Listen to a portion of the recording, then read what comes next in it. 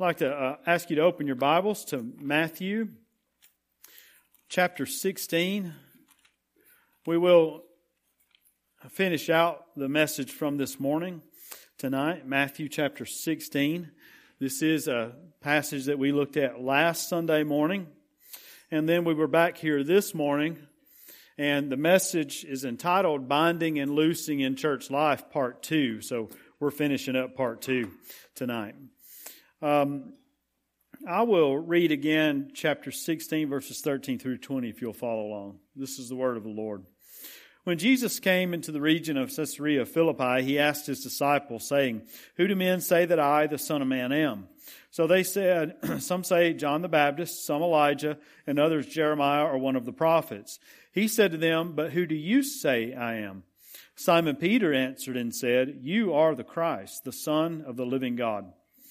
Jesus answered and said to him, "Blessed are you, Simon Bar-Jonah, for flesh and blood has not revealed this to you, but my Father who is in heaven. And I also say to you that you are Peter, and on this rock I will build my church, and the gates of Hades shall not prevail against it. And I will give you the keys of the kingdom of heaven, and whatever you bind on earth will be bound in heaven, and whatever you loose on earth will be loosed in heaven." Then he commanded his disciples that they should tell no one that he was Jesus the Christ. Now let's go to the Lord in prayer. Father, we can look at our calling as the Corinthians could, and we can know that there are not many wise according to the flesh, not many mighty, not many noble or called, but that you, God, have chosen the foolish things of the world to put to shame the wise, and that you have chosen the weak things of the world to put to shame the things which are mighty, and the base things of the world, and the things which are despised you have chosen, and the things which are not, to bring to nothing the things that are, that no flesh should glory in your presence. And Father, we know that it is of Him that we are in Christ Jesus, who became for us. It is of you, God, that we are in Christ Jesus, who became for us wisdom from God, and righteousness, and sanctification, and redemption, that it is written, "He who glories, let him glory in the Lord." And Lord, so we want to do tonight, and we seek to do tonight, and we pray that we will. Not only tonight, but as we go forward throughout our lives, may we remember who we are in Christ Jesus. In His name I pray, amen. That verse 30 of 1 Corinthians 1 certainly is telling, because it says, "But of Him you are in Christ Jesus." So it is of God that we are in Christ Jesus. It is not of our own doing, but it is of God. And that's what happens here with Peter. In Matthew chapter 16, he makes this confession about who Jesus is. And he says of Jesus that you are the Christ, the Son of the living God. We spoke of this some last Sunday morning. Jesus tells him then after that in verse 17 that the way that he was able to say this about Jesus was not of his own doing. But just as 1 Corinthians 1:30 says, "But of Him you are in Christ Jesus," in verse 17, Matthew chapter 16, Jesus says, "Blessed are you, Simon Bar-Jonah." Bar there means son of Jonah. "For flesh and blood has not revealed this to you, but my Father who is in heaven." So God had revealed this to Peter so that he was able to make this confession about who Jesus is. Now, real simply, are you able to make that confession about who Jesus Christ is? Have you made that confession about who Jesus is?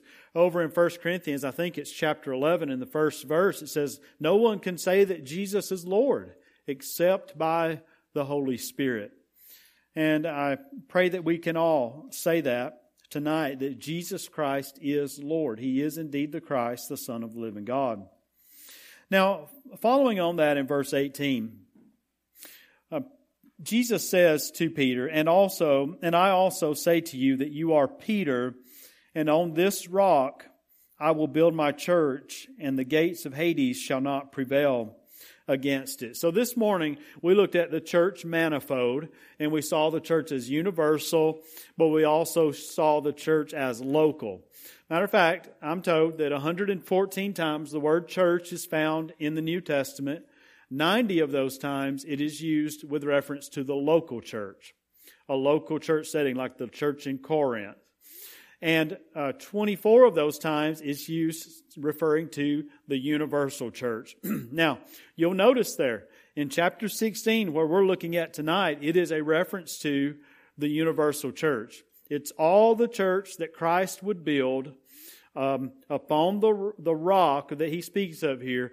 From the beginning of the church in Acts chapter 2 all the way through until Christ's return, Christ is going to build his church upon the rock, and that's the universal church. The local church we saw in chapter 18, where he's there talking about dealing with sin in the church, rebuking a brother who's in sin, or confronting a brother who's in sin against you, and then the church recognizing that, or not recognizing his repentance or his hearing of that. All right, so that's the first point this morning. The second point was the church in ministry. And that's what we were just speaking of, ministry through conflict, ministry through confrontation, and then ministry through forgiveness, where we brought it back around to say, as Jesus kind of ends that chapter there, showing the significance of forgiveness, the importance of forgiveness.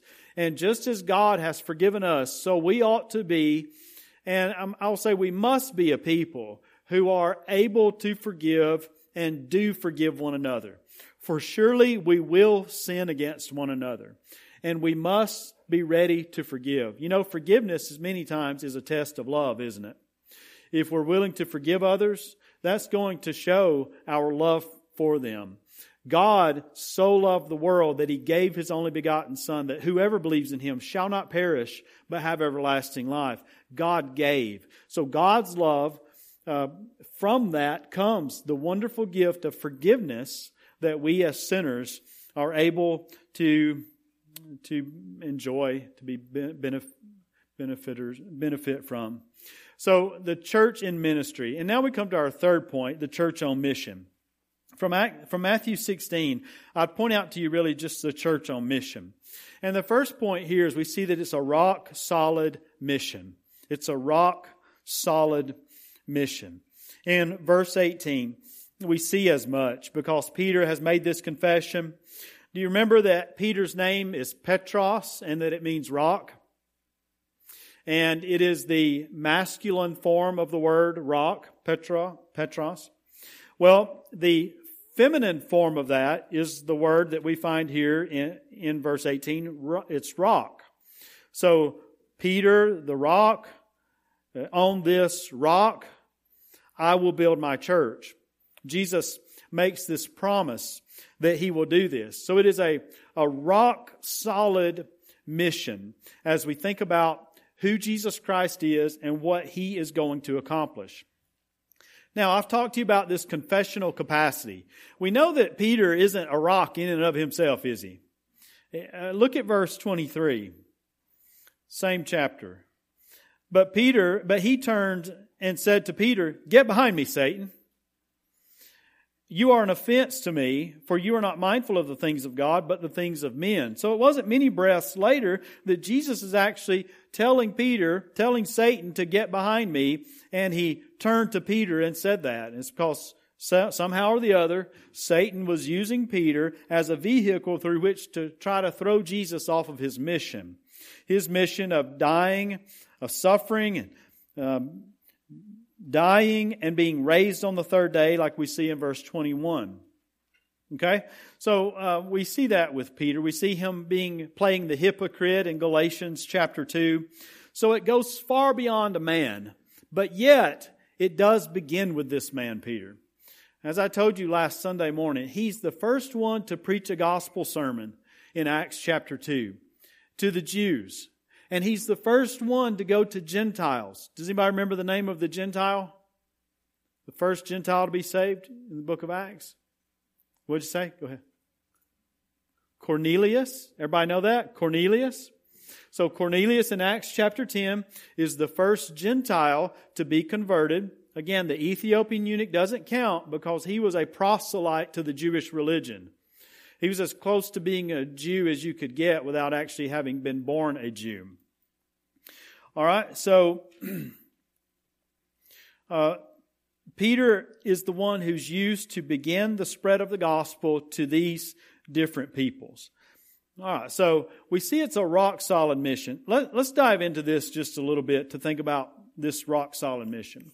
Can y'all, and I'll get a little interaction from you all tonight. Can y'all think of any places in the Bible where it talks about Jesus being a rock? Or Jesus and somehow being related to a rock? Andrew, you got one? Right. All right, let's take a look at that right quick. Ephesians chapter 2.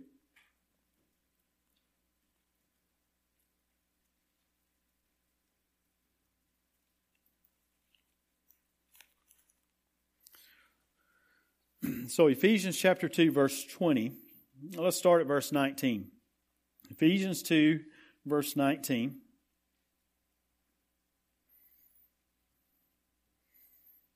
All right, it says, "Now therefore you are no longer strangers and foreigners, but fellow citizens with the saints and members of the household of God, having been built on the foundation of the apostles and prophets, Jesus Christ himself being the chief cornerstone." Notice in verse 21, "In whom the whole building, being fitted together, grows into a holy temple in the Lord, in whom you also are being built together for a dwelling place of God in the Spirit." Jesus is the chief cornerstone. And who is the building? Who's the apostle? Who is the foundation? The apostles and prophets. So they went about laying this foundation on the chief cornerstone. Who is the building?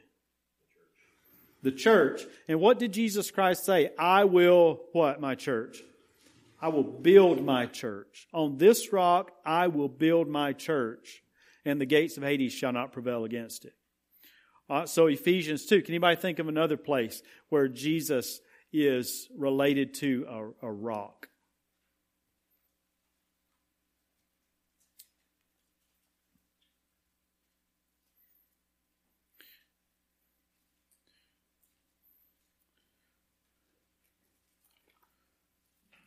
How about Matthew chapter 7?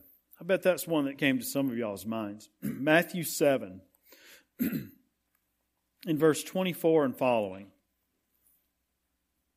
Matthew 7, verse 24.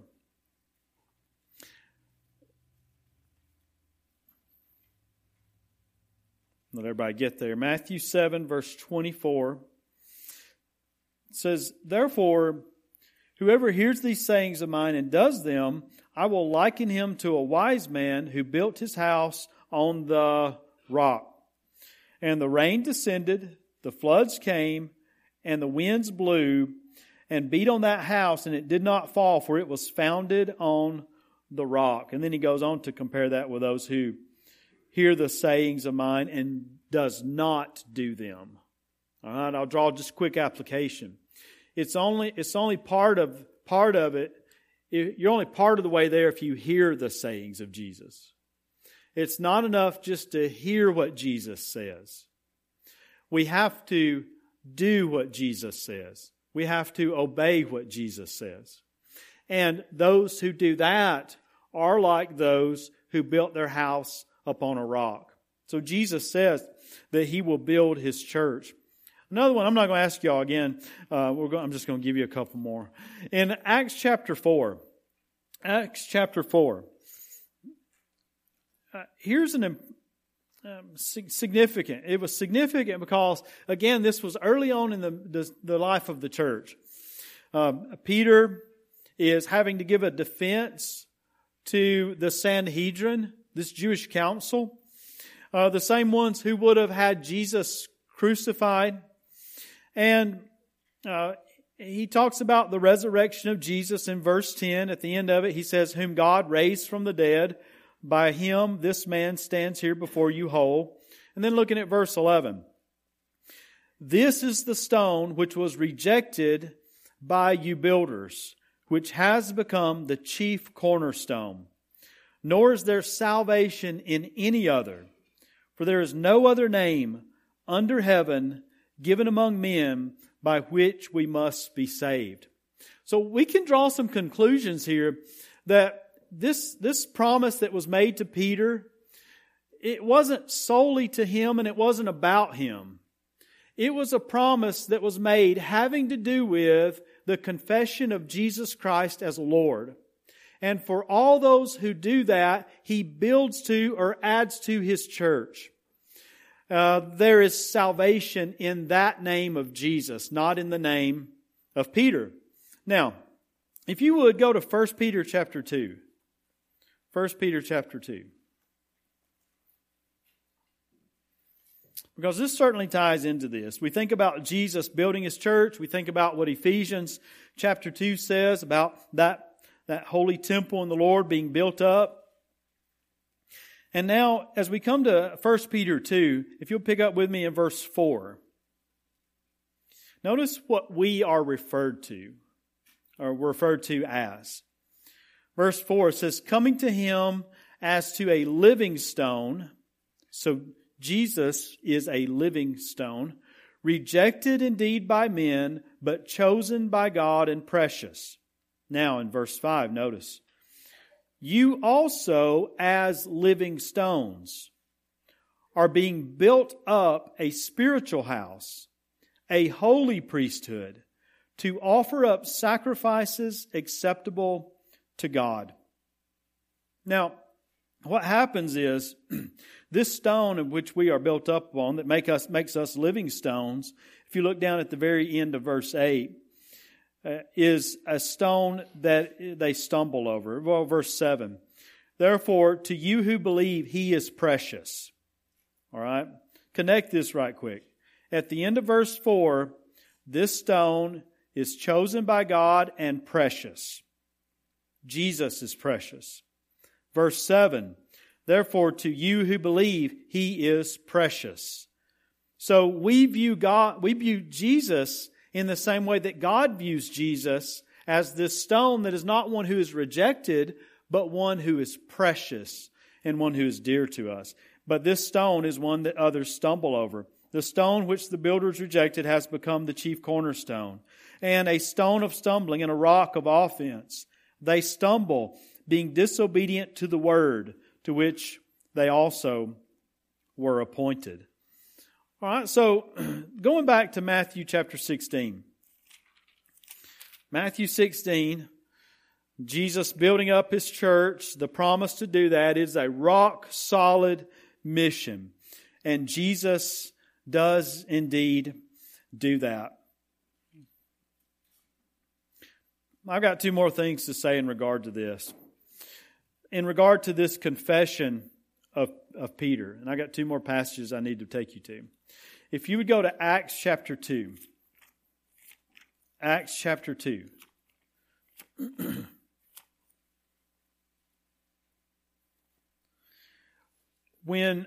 Because you remember that Peter made this confession about Jesus Christ, who He is. And then we see in other places where there's this promise for those who call upon the Lord. In chapter 2, verse 21, at the end of a quotation from not the Gospel of Joel, but from the minor prophet Joel, Peter says this, and it shall come to pass that whoever calls on the name of the Lord shall be saved. So there is this promise here of calling upon the Lord, recognizing Jesus as Lord and bowing ourselves to Him in obedience. And as we go on over in verse 38, we see here that Peter does not point people to himself as the rock, but he points those who are in need of salvation to forgiveness through Christ. He says in verse 38, repent and let every one of you be baptized in the name of Jesus Christ for the remission of sins, and you shall receive the gift of the Holy Spirit. We might ask ourselves, how does this binding and loosing work itself out? How did that look in the New Testament church in those early days in the book of Acts? This is how it looked. In order for them to be loosed from their sin, it had to come through faith in Jesus. It had to come through obedience to Jesus. If they were going to be bound in their sin and remain bound in their sin, it would be because they did not obey Jesus Christ. They heard His word, but they would not submit themselves to it. Therefore, they are bound in it rather than being loosed from it. Okay? So, and then we see that this promise in verse 39 is to you and to your children and to all who are far off, as many as the Lord our God will call. If you look at verse 47, here we see Jesus building His church, because it says, praising God and having favor with all the people, and the Lord added to the church daily those who were being saved. And they were saved through faith in Jesus. Look over at chapter 5, verse 14, if you would, in Acts. Acts 5:14. I'm working y'all hard tonight. I realize that. Thank you for your endurance. Acts 5, verse 14. We see the church continuing to grow here. Because it says here, and believers were increasingly added to the Lord, multitudes of both men and women. Now, here's the last passage I was wanting you to turn to. It's Romans chapter 10. I bet most of you have this memorized, or at least you're real familiar with it.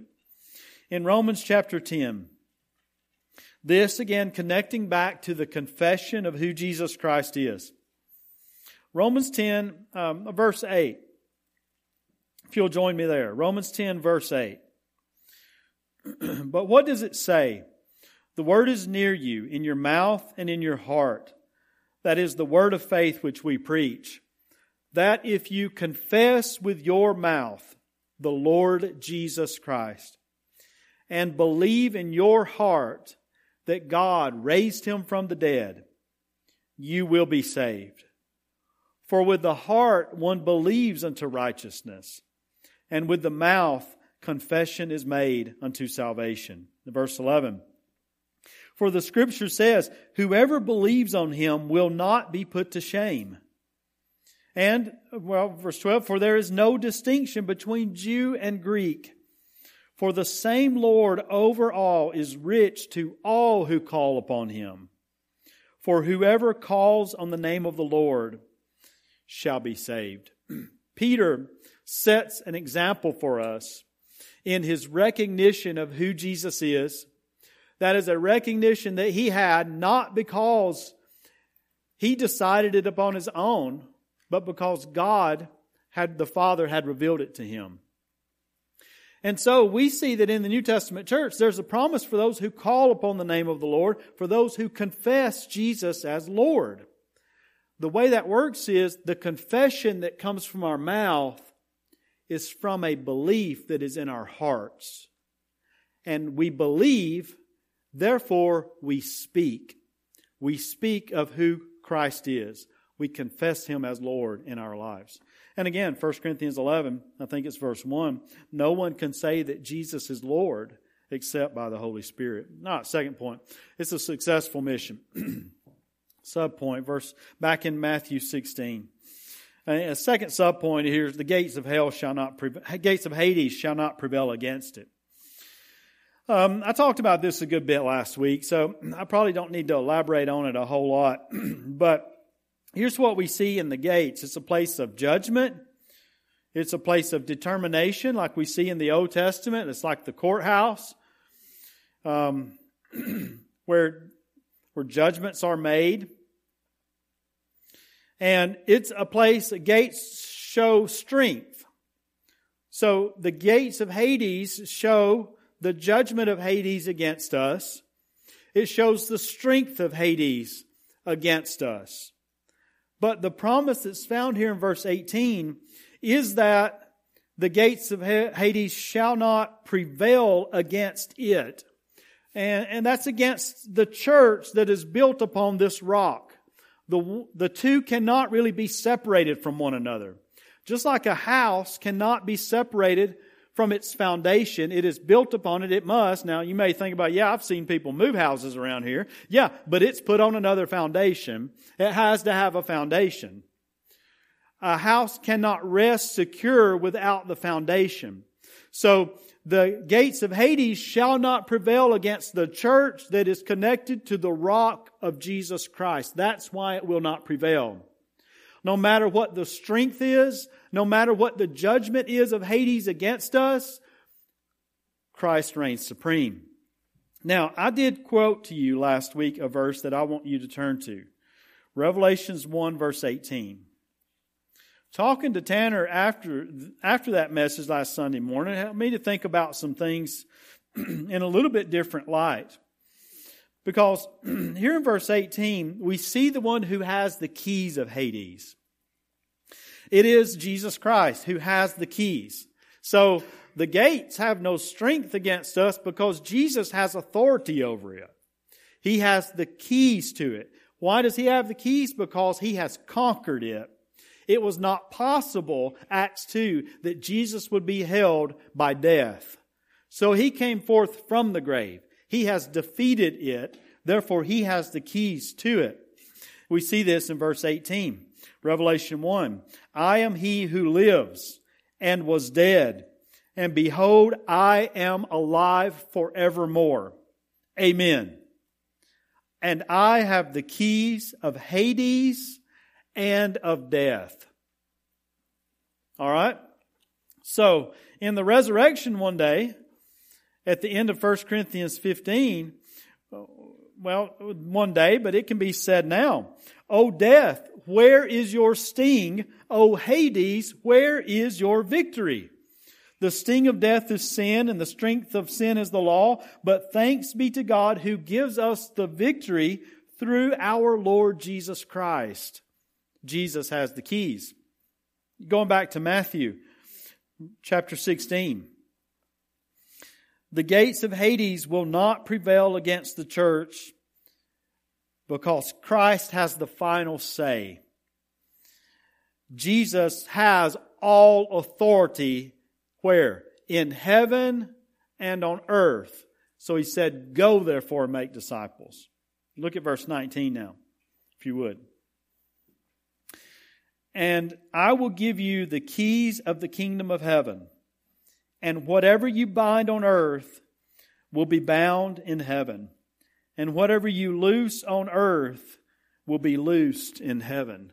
This is what Tanner helped me to think through a little bit more. Is that maybe there's two sets of keys here. Jesus has the keys of Hades. And now the church has been given the keys. Peter here was given the keys to the kingdom of heaven. So that men, women, boys, and girls know how to get into heaven. Know how to be a part of the family of God because of the church going forth and speaking the gospel of Jesus Christ. So that when that gospel is preached, it goes into mouths and it goes into hearts. And in the heart, there is some who believe it.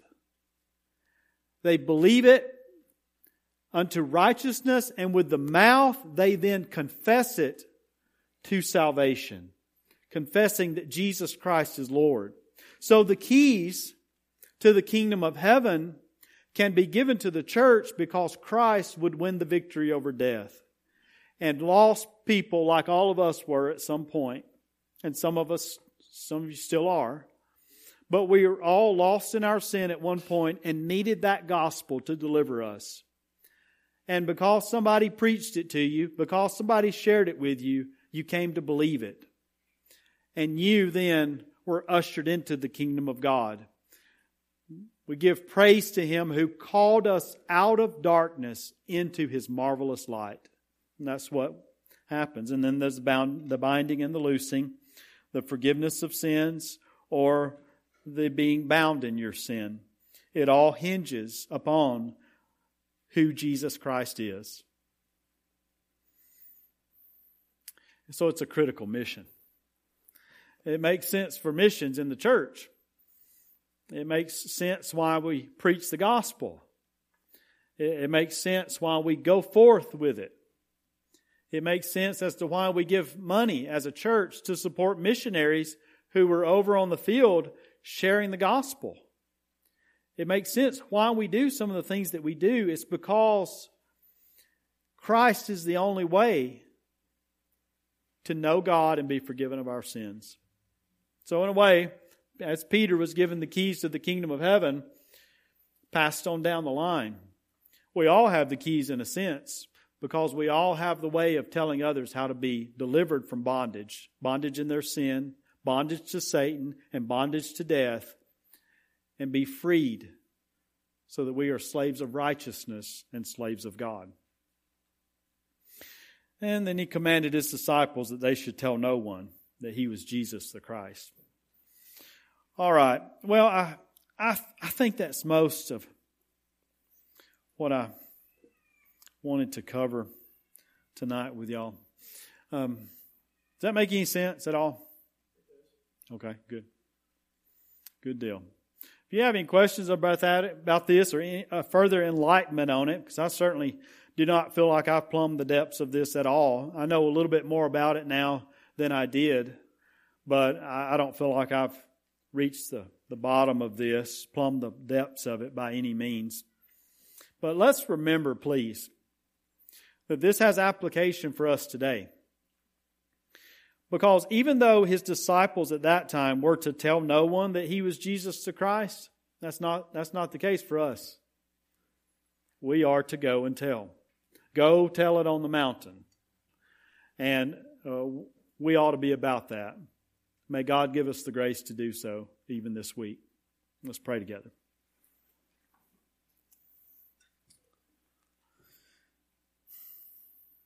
Father, I pray that Your will would be done on earth as it is in heaven. I pray that will would be done through us, Your servants. And Father, as we go forth, I pray that the name of Jesus would be on our lips. God, I confess for myself and on behalf of our people, Father, that we can be way too focused on stuff, other stuff. And I know we've got to do that to a degree, Lord.